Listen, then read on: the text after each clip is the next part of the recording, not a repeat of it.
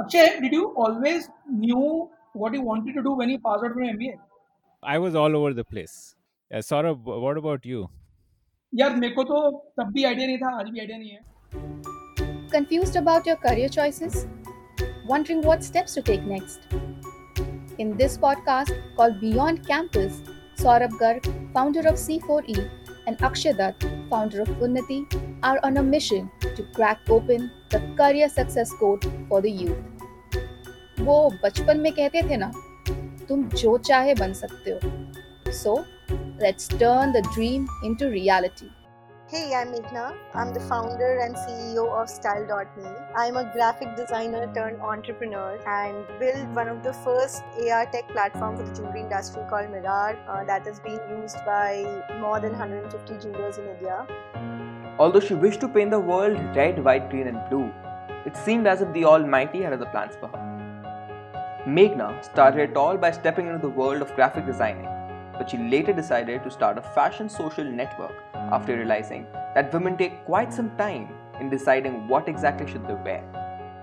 After many twists and turns, she ended up creating the perfect SaaS product for the pandemic, a solution that allows jewelry retailers to do contactless selling. This time on Beyond Campus, we have with us the CEO and founder of StyleDotMe, Meghna Saraogi, who's changing the future of jewelry shopping using augmented reality technology. So, Meghna, let's start with your origin story. You grew up in Indore. Tell me, what was that like? So, yeah, I grew up in Indore and I did my schooling there. I always wanted to be someone like, M.F.Hussain, because when I was growing up, I had this huge inclination towards painting. I would, even during my exams, I would hide my copies and try and sketch and paint. So I always thought that probably I'll grow up and become a great painter. But then, I think life changed. So then what happened to that dream of being a painter by the time you were becoming a teenager and beyond?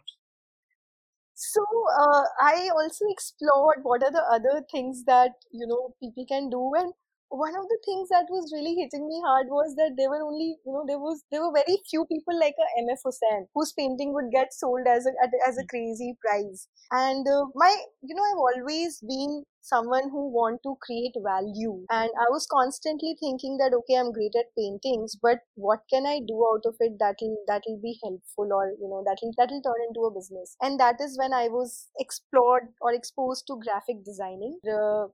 My another inspiration was Mr. Piyush Pandey, who is from Ogilvy and Mathur, and then I started studying him, and that is when I decided to not do painting, but to take up graphic design. So I joined College of Arts, which had both the courses of painting and graphic designing. So in my first year, I get to study both of it, and then I get to decide what do I want to do. So that is how I picked graphic Okay, as design. the more practical choice. I also realized people were making more money in graphic design. Okay. So, what next after College of Arts? During College of Arts, anything of note? So no, I wasn't one of those bright students. Like, in Indore, I thought, wow, like everyone used to think that she's like a genius. But when I went to College of Arts, I realized that, okay, there are like many, many more people who do far more superior work than I do. But still, I survived. I was doing pretty decent. I think I also realized that a college, especially because of College of Art, it gives you an exposure of painting, sculpture, graphic design, all of it together. One thing that I personally felt was missing was getting more used to technology. And by that, I mean softwares that would let you create, real world projects. So I felt that I needed to study more. And that is when I applied to Srishti, which is a design school in Bangalore. And I got through Srishti. So, the reason to go to Srishti was to hone your skills as a graphic designer using modern software. Yes, and also I think a larger exposure, because the only two colleges that every design student wants to go is NID or then Srishti, and I did not get through NID, to be honest. Okay. And I went to Srishti, and I also realized the kind of exposure you get in Srishti is beyond words.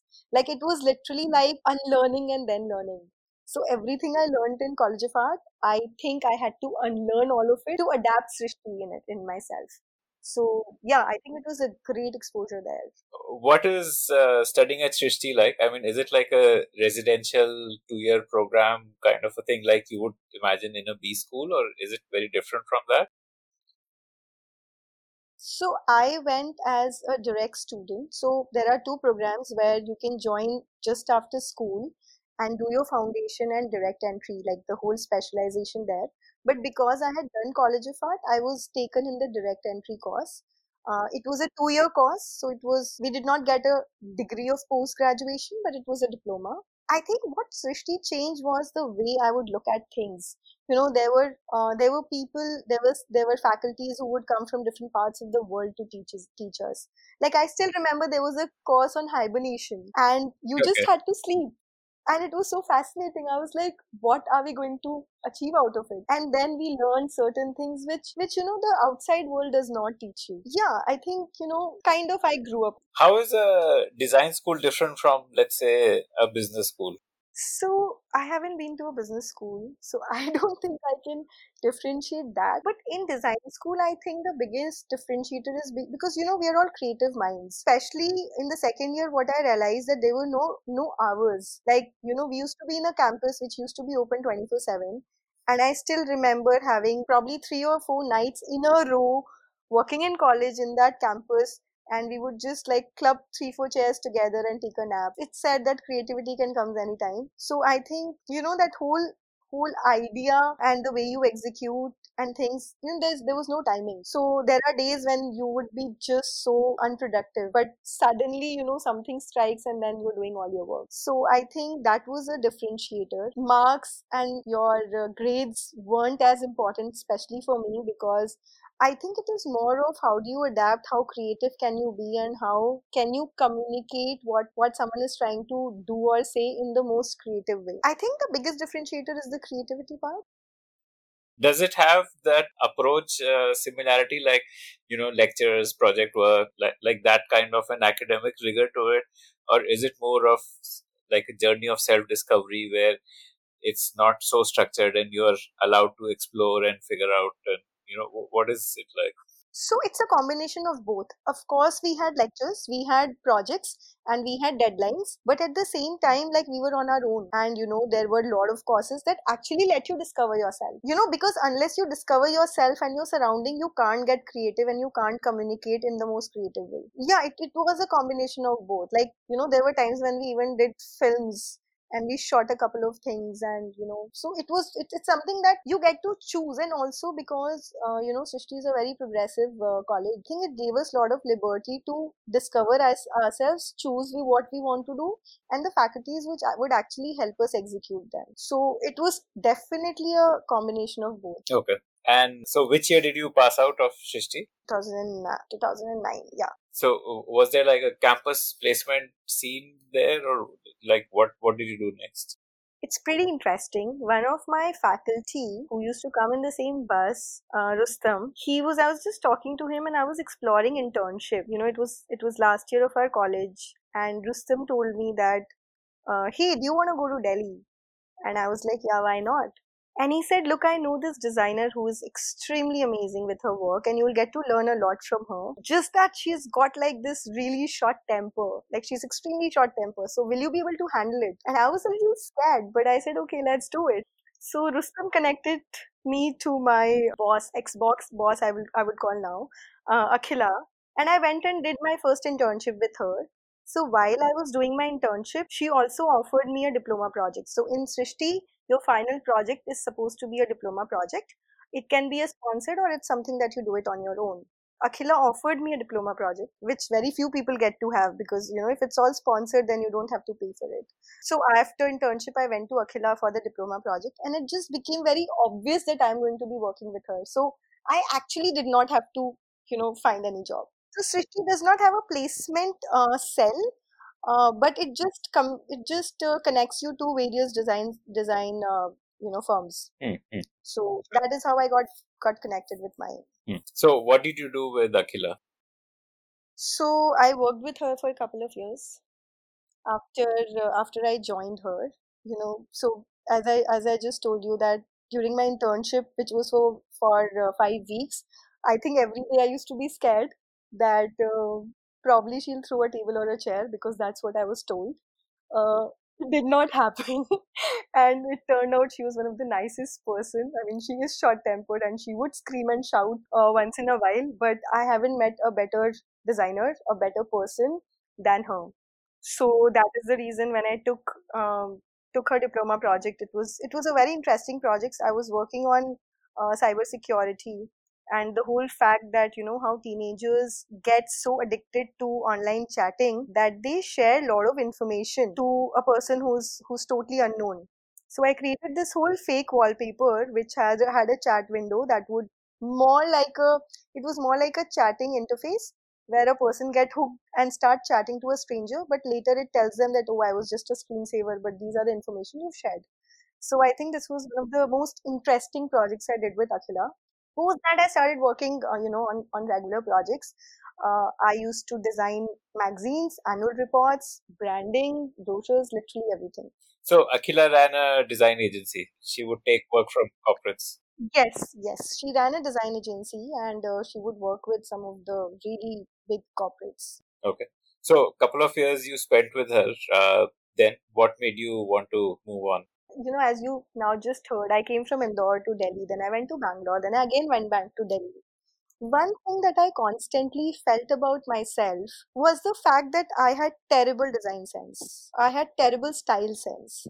And, when I used to see people decked up in Delhi, I used to feel a little like I used to have that inferiority complex. That's why whenever I would go shopping, especially in the trial rooms, I would take my pictures and send it to my friends, asking them whether it looks good on me or not. And this was like a very frustrating experience because every time your friends are not on WhatsApp to reply to you. And over the period of time, I realized that it wasn't just me. Like everyone needs a validation of how they look.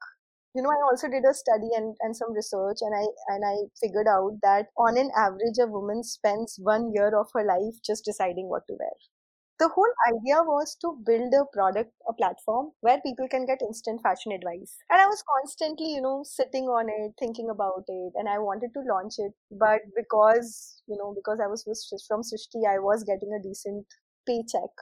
So it was quite a challenge for me to take that jump and say, okay, one day I'll leave everything and start this. So that's how the whole idea came because I was an insecure, person in terms of my style and my fashion.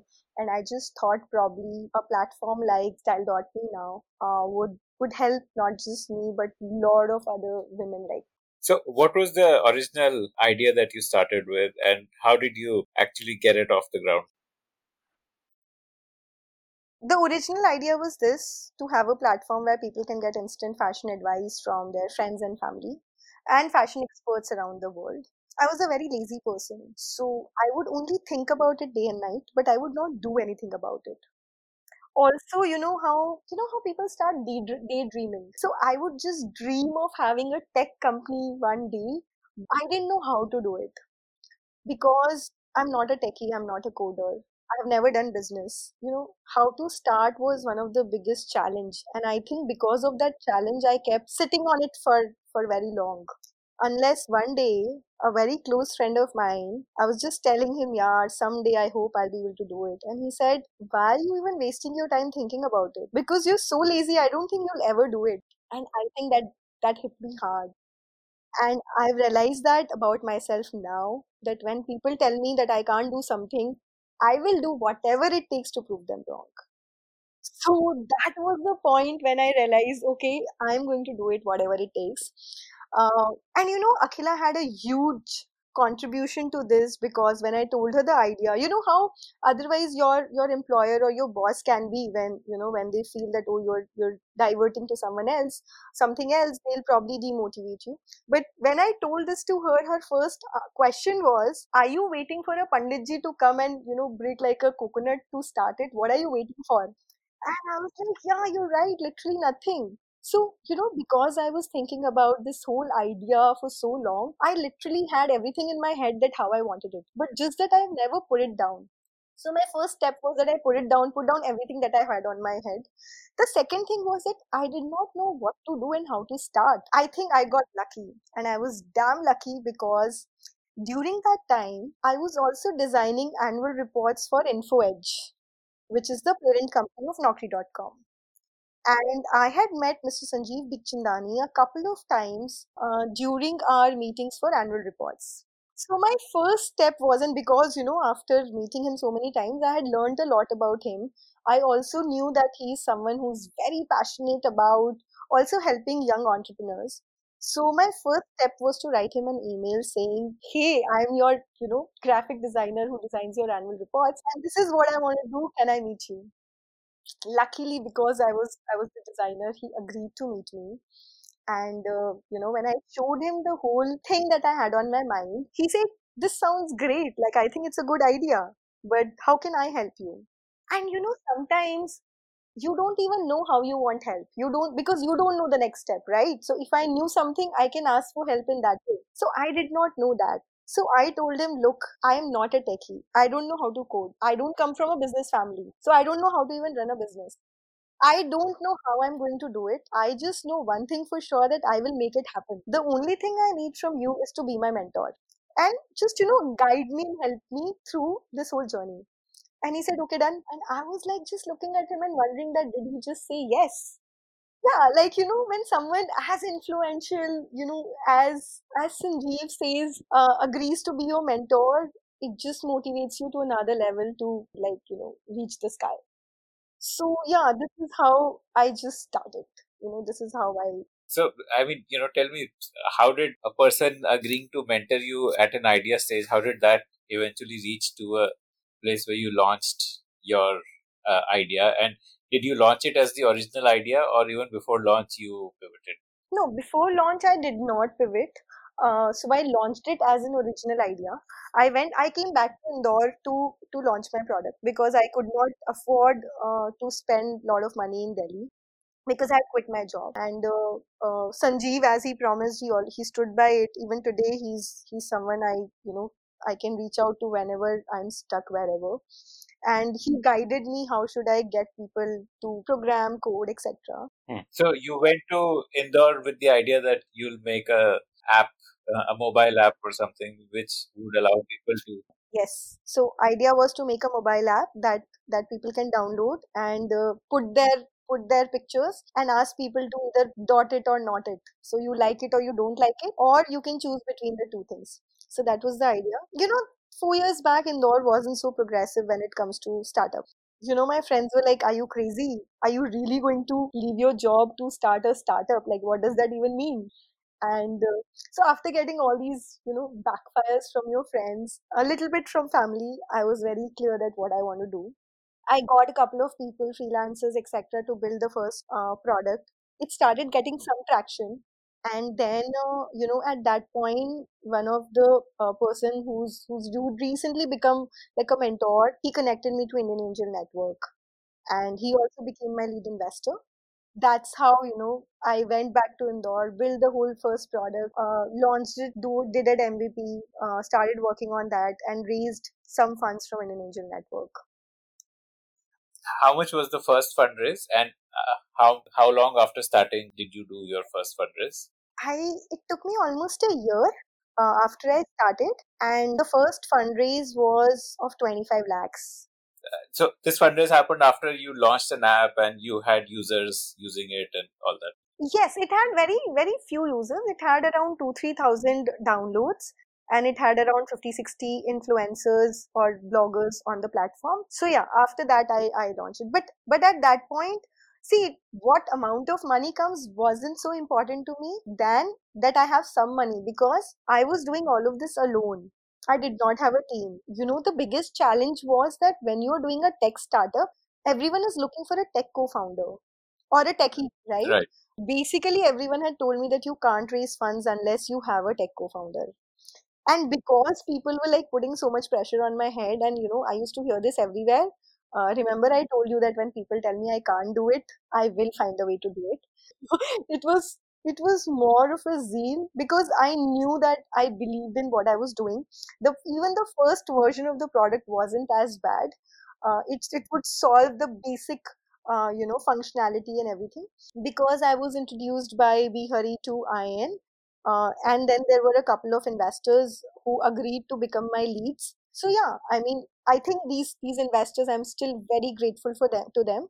But they just saw the passion and the vision I had. Having a team or a co-founder or anything wasn't a challenge. Okay. So when did you get a tech co-founder in then? Because I do believe you have a co-founder as on date. Yes. So again, I think it's one of the most interesting story I have with StyleDotMe. And so, when I was doing that first MVP version in Indore, I got a designer to design the app. I was just talking to this designer before moving to Delhi, because after the fundraising, I moved back to Delhi. And I was just asking, if you know someone who can help me code, and I need to now have a full-time tech team. So this designer Vikas, who was working with Wedme Good at that time, he suddenly told me, I don't have anyone in mind, but otherwise I have someone in mind who is so amazing that he'll never join you. I was like, what does that even mean? And he said, no, I know this person, and in my 10 years of experience, I haven't found a better coder, but he will not join you. And I was extremely curious to know that why is he constantly saying he will not join you. Then he told me because he's just finished his school and he's joined college. And I was like, oh my god, who is this person? And then I was introduced to Akhil Tulani, who's now my co-founder and CTO. Akhil started coding when he was 9, and he sold a company in $100,000 when he was 15 years old. At 18, when I met him, he was the lead developer at Wedme Good, and by then he had worked on more than 25 projects. So, when initially Vikas told me about Akhil, I thought, okay, probably I'll get him, to do it as a part-time project or be my intern or something. But when I spoke to Akhil, one thing that totally changed my perception was that age is just a number.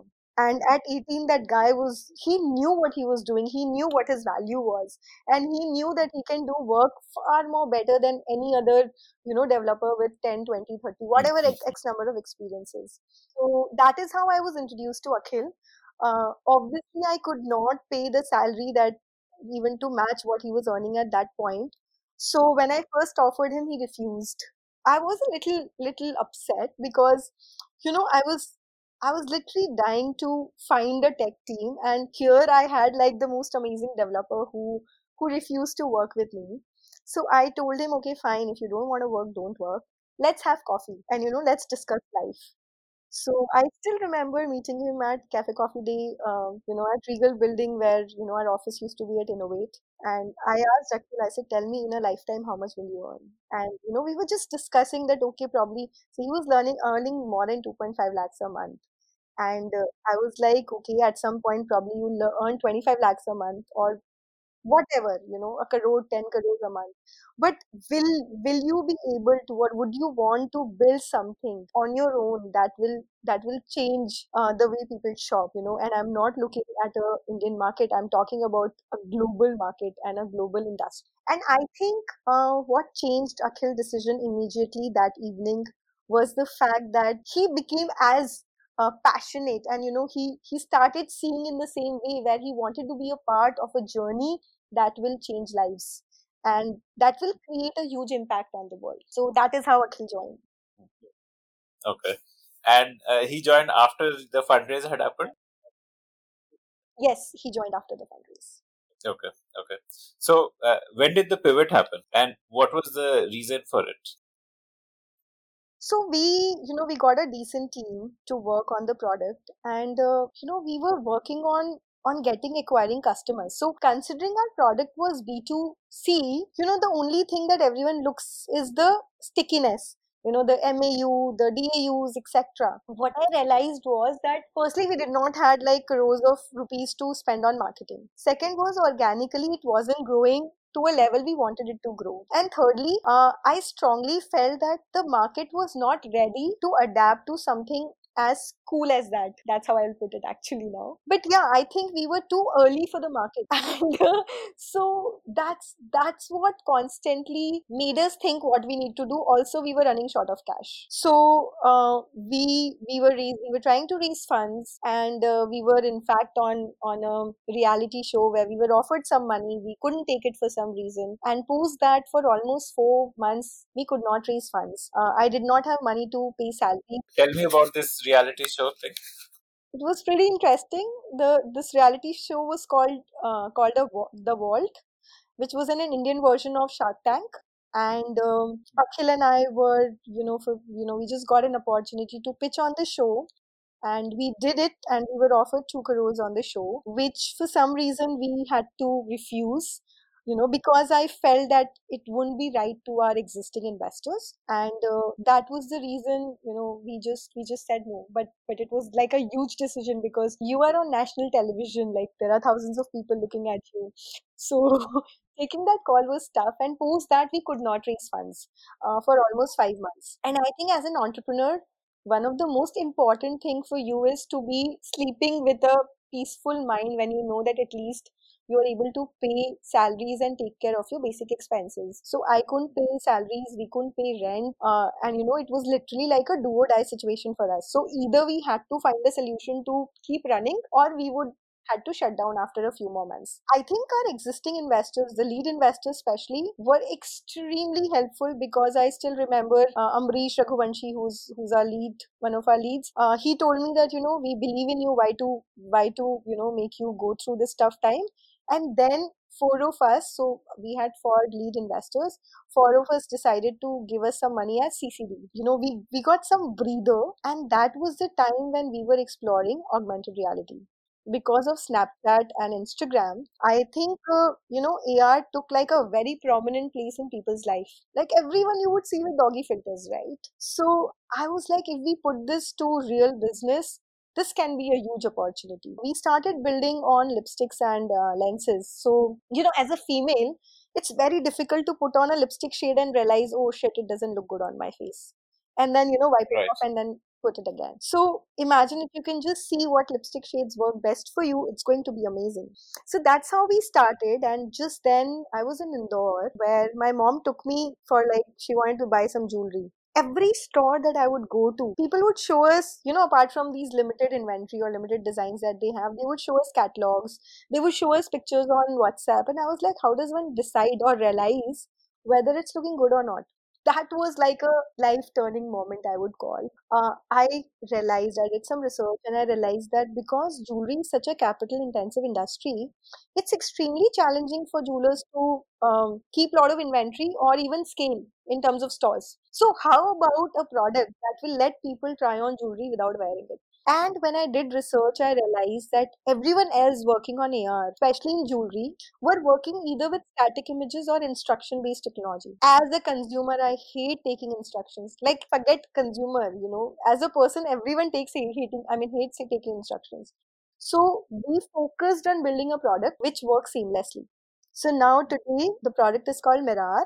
It's in fact world's first real-time AR tech for jewelry. So you just have to bring your face in front of it, and it snaps your face. You can try on thousands of jewelry without wearing it. Okay, so you thought that there was a use case for it, but how did you get validation that what you're thinking is actually something which can help you build a business?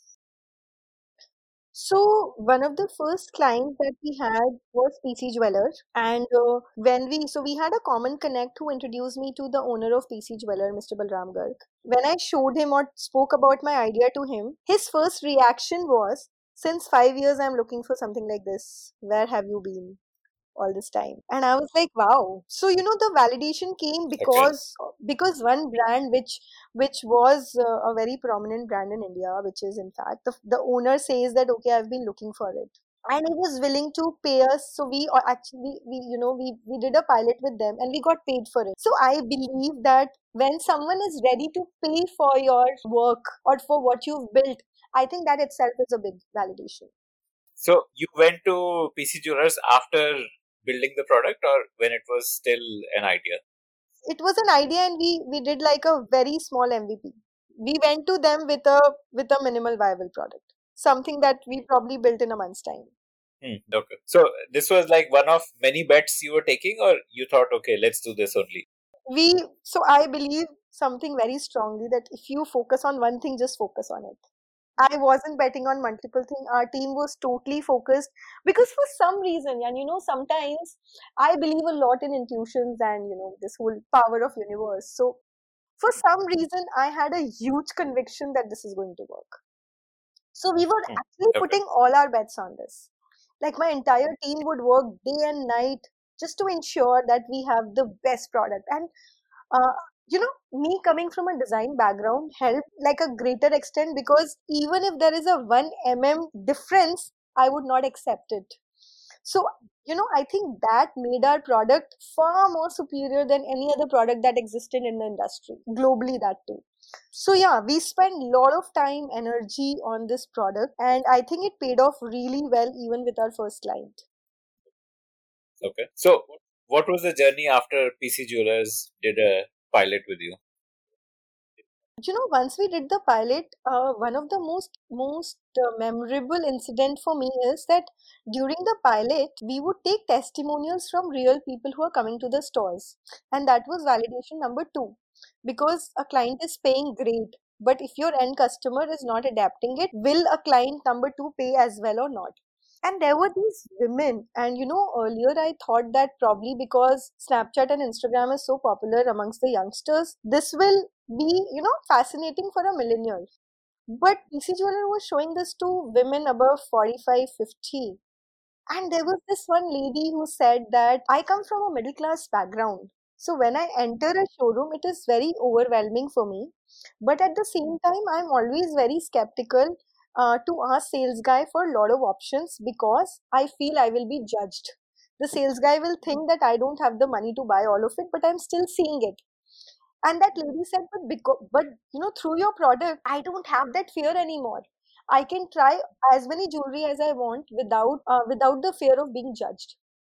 And these testimonials, these feedback gave us confidence at another level, because I think people were adapting to it. And also, there was an emotional aspect attached to it. Like one lady said, she saw the jewelry on herself, and she said, "Oh my God, I never thought I will see something like this on my neck, but I'm seeing it." So, Hmm. and those expressions and those comments were priceless. From PC Jeweler to, uh, I think, how many clients do you have now? 160 jewelers. Okay. So, from that one jeweler to 160 jewelers, how did that journey happen?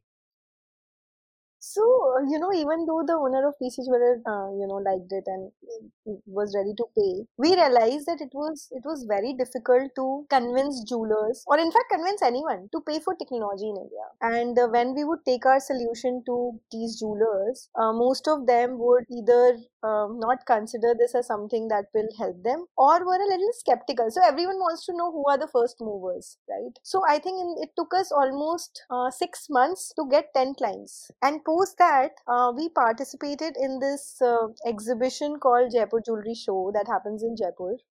And we did this huge setup where, so, our technology works. At that time, it used to work only on an iPad, where a jeweler can put their entire inventory and anyone can come in front of it and try the entire collection. So what we did was we mirrored it to a much larger screen.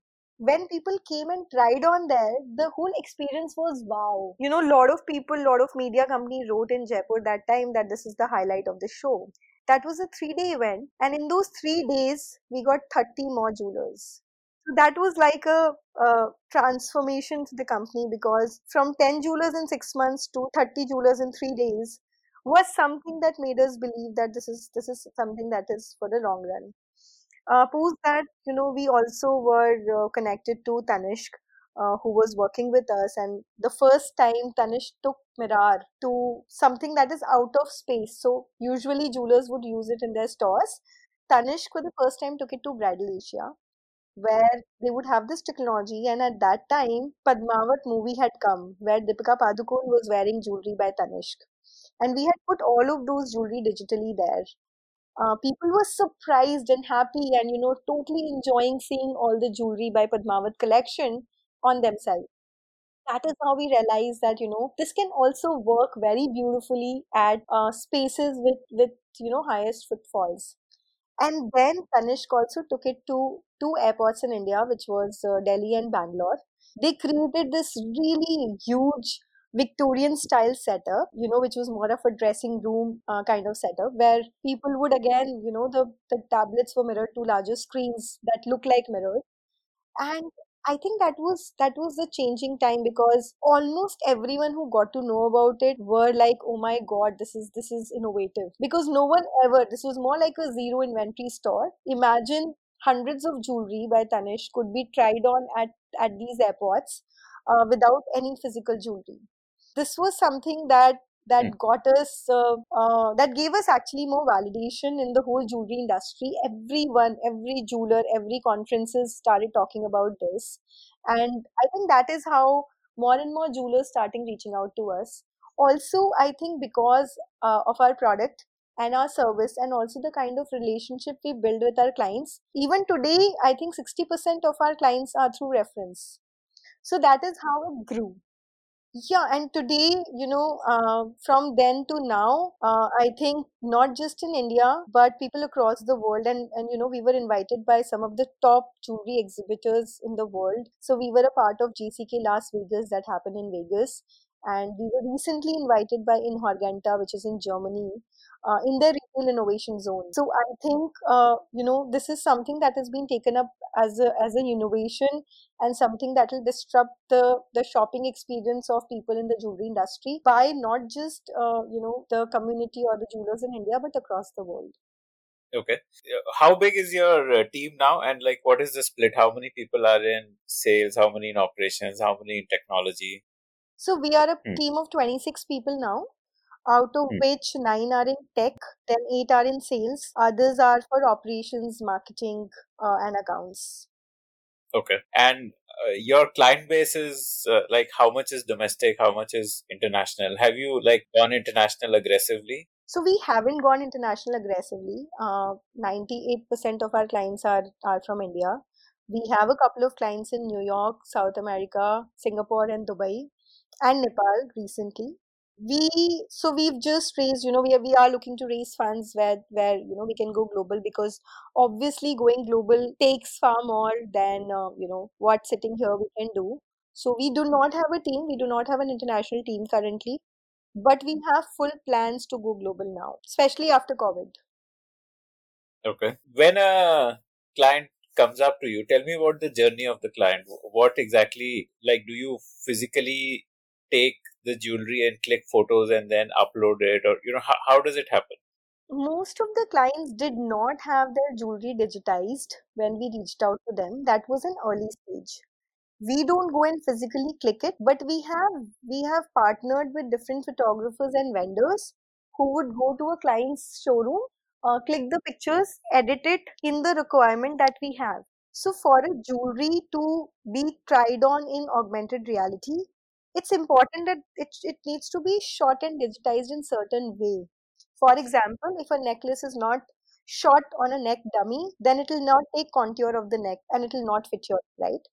So there are certain guidelines that we have, which we train these photographers or the brand's team if they want to shoot it internally. Once the photography is done and the editing is made, the brand is supposed to add data.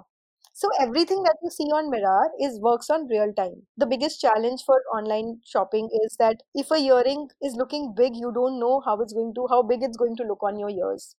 So by data, I mean the size of the jewelry, especially earrings. And we take the size, pricing, gold weight, diamond weight, whatever the client want to show to the end customer. Once that is taken, there is a dashboard that we provide to the clients. For the first version, we do it ourselves to just help the client, and we add the data, and that is it. You are ready to go. It is on an iPad. You can put it on your counter in the store. You can choose to mirror it to a larger screen. You can have sales guys go from house to house to share new designs. You can put it, at an airport, or you can put it at an airport or at a shopping mall. So, is your pricing like a monthly, like per item of inventory, or is it like a flat rate, or what is the pricing like? So Hmm. it's a SaaS model, and we charge on per license. So per license, one license works on one device, and that is how we charge. We charge yearly and not monthly. Okay. So it depends on how many devices a jeweler wants rather than inventory size or something like that. Yes, yes. So when it comes to online, which we are doing now, so we have launched Mirrar also on online, where it can be integrated to any website or a app. So if today you go and see a PC Jeweler or a Tanishq or a Hazurila Legacy website, you can just try any product from the comfort of your house in any browser. In that case, we charge on per SKU because there is a server cost when the number of SKUs increases. If you go and see Tanishq website, you will see every product that has a try on button, and currently more than 5,000 SKUs have try ons, I guess. You will see how the experience is extremely intuitive. But as the number grows, the server cost increases, and that is how we charge on per SKU then. But when it is a in-store model, we charge on per device. Okay. So now it is no longer restricted to an iPad alone, as you said that on any browser, No. I can just open the website and Yeah, you can download an app. You can download the app. You can open on any browser, whether on your phone, on your laptop, on your iPad, and try out from across the world. So that is the reason now it is totally revolutionizing. okay. So how has COVID like impacted your business, either negatively or positively? I would say it's a blessing in disguise. I know it's bad to say, but like COVID is terrible. What it's doing to the entire economy and the health of people. But in terms of business, I think it has made people believe in going digital. Augmented reality is one of the most powerful things people are using during COVID. Yeah, I think, the inquiries have increased by 100x. The number of clients who are converting and on a daily basis who wants to integrate AR to their businesses is growing on a daily level. And yeah, I think not just in jewelry, but post COVID, every retail, especially every retail industry, is looking to create touchless Right. experiences basically. So if you look at jewelry, I mean, I am right now scared to even touch my lift. Can you imagine me going to a jewelry store and say, okay, let me try everything that's there? Because I will always think that who's worn it before me.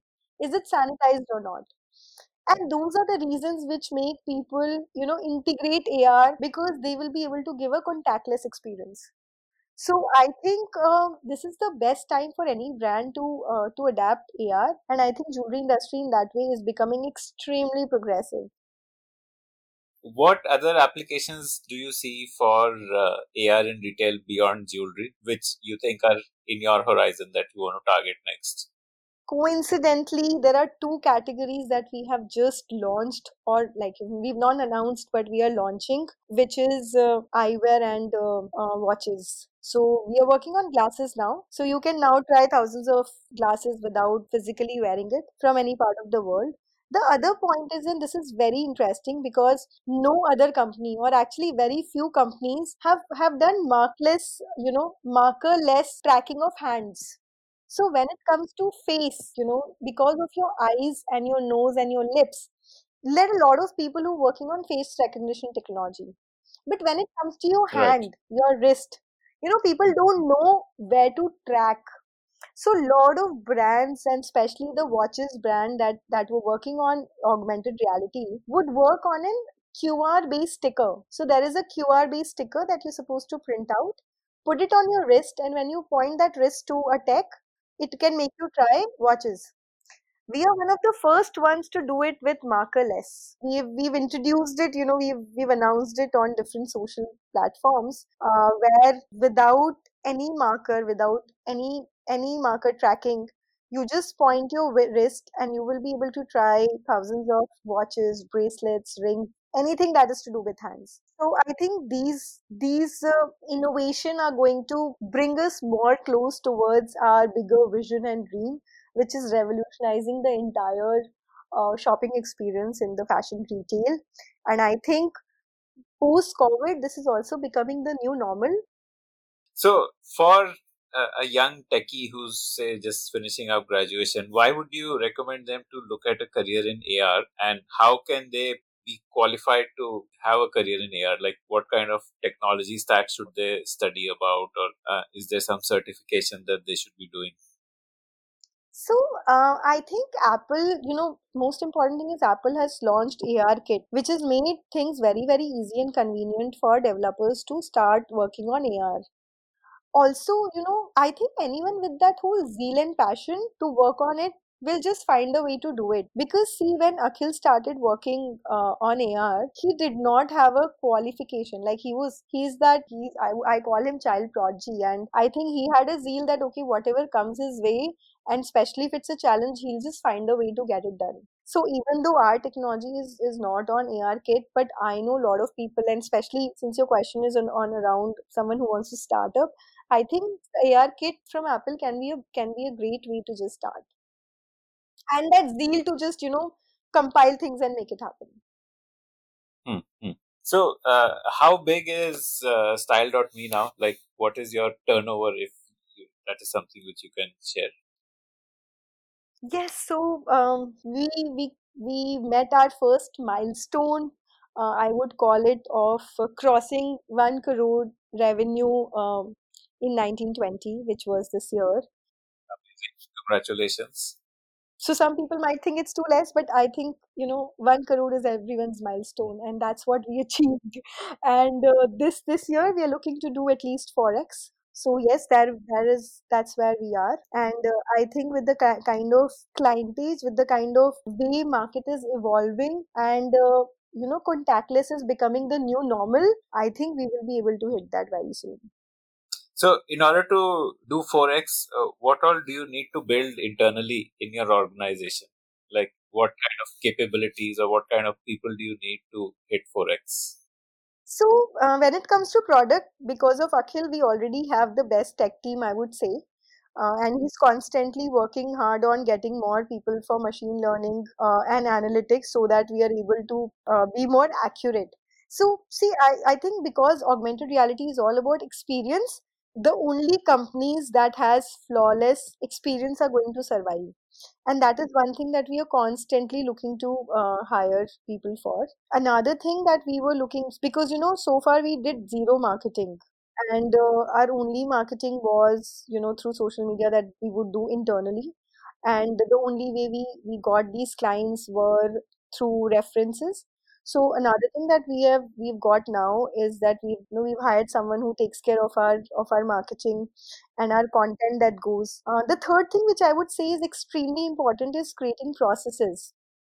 And I've always questioned myself, and we always brainstorm within the team that what will it take us to reach from 150 jewelers to 1500 jewelers? Okay. And I think one of the most important answer, and that's the only way to grow and scale, is to automate. So far, a lot of our deployments and execution is all it's all manual. So someone from the team will call, someone will do X work, someone will do validation or a quality check. Someone will help a jeweler answer questions multiple times. But what if we automate it? Like for example, I'm using Adobe Photoshop, right? I don't reach out to Adobe team to resolve my questions or queries, right? Right. It's done in such a beautiful way that it's all automated, it's all there on internet. So this is one of the most important thing I would say that we are now looking to build, and that is create everything that is in automation, build strong processes so that we are able to scale at that level. You want clients to do more of self-service to get onboarded with. Yes, because also we are looking at a global market. So, and especially in COVID right now, we can't have our teams traveling, etc. So, that's the only way. If I want like tomorrow to have 1,000 jewelers, signing up on a weekly basis or a daily basis, it's impossible for me to have a team of 10,000 people. So, probably the best way is to build the product in a way that people find it extremely easy and convenient to use it. So, yeah, that's what we're Okay. doing. Okay. And have you cracked how to do sales? Like, is it you personally who are the best salesperson in the company, or is it just that the product is attracting clients automatically and you don't need to do sales?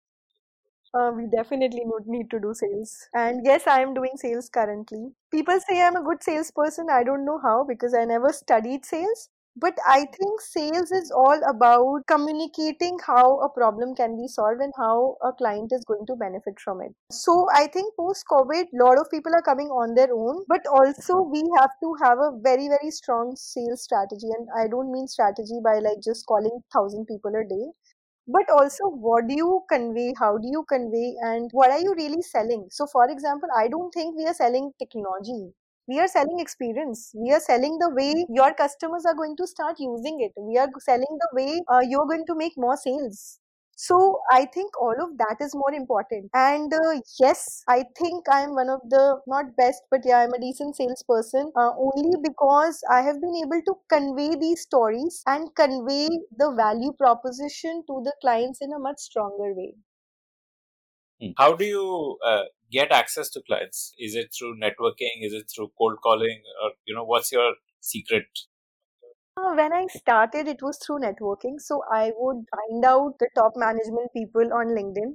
Either I would try writing to them or I would find a connect through my LinkedIn connect. Also because Indian Angel Network is one of the largest angel network in India, and because we are funded by them, I always seek help, because if there is any way they are connected to someone who can help me connect, that's the way I started going. Now, what I do is I constantly ask my clients for a reference. So, if, for example, a client I'm working with and I know he's happy with our job, I will just request him to connect me to his friends, and that is how we grow our network. There are times when clients themselves write to me saying, "Hey, my friend also saw my product and they also want to use it. Can you please talk to them?" So these are the three important ways that we reach out to people. Cold calling happens, but not so much. We try to find a connect. I think that has been one of the most important part and journey of our sales. My only advice that is that and this is something that I have learned over the period of time, is that I am only focusing on building a product that is giving value, giving me money, revenue. So revenue from client is something that every investor looks in. This can be a chicken and egg story. You need investment to build a product, and at the same time, you need a good product to attract investment. How do you This kind was the of same break situation this? when I started up, right? Like I did not have money and all that. So I think to build a good product, you have to identify the things that you need, right? It can be a tech co-founder, it can be someone who will market it for you. So the way I did it was do some freelancing work, get some money unless I get funded, and keep the show going, right? Or you take loans or money from friends and family, or you raise, you have to just find and identify people who believes in what you're doing, and get like a small round of funding and just get started. I believe that money should not stop you from doing what you want to do. So to raise funds from an investor, if you feel you need to show traction, go and do that. Or if you feel that okay, you can reach out to at least a couple of investors who will believe in your vision and your entire story and the product that you're building, then just raise a small amount and try and go big. Okay. So when you're raising funds from someone like IAN, Indian Angel Network, how much effort do you need to put in to do projections and financial number crunching and show that I will do this much revenue by this date and this is how the funds will get used? Do you need to do a lot of that, or do you need to be good at storytelling? I think storytelling is most important, followed by all these numbers. So to be very honest, yes, I did lot of work on how I'm going to use the money, where I'm going to put the money, what kind of people I'm going to hire. I gave whole projection of probably 3 years of how I'm going to grow from probably zero customer to 1 million downloads, right? But end of the day, even investors know, and they know it very very clearly, that every projection does not turn to be reality. So I think especially at an early stage, and angel investors, what they look in is something which is a very strong product. And is your problem solving a real problem? Sorry, if your solution is solving a real problem. If the answer is yes, I think there are more than, like, there are enough people who would want to invest, just looking at your product, your conviction, and your vision. Beyond Campus is a production of the Podium.in, powered by Career Launcher. If you like this show, then we are sure that you will love our other shows on subjects like entrepreneurship, marketing, books, and drama. Check out the Podium.in for a complete list of all our shows.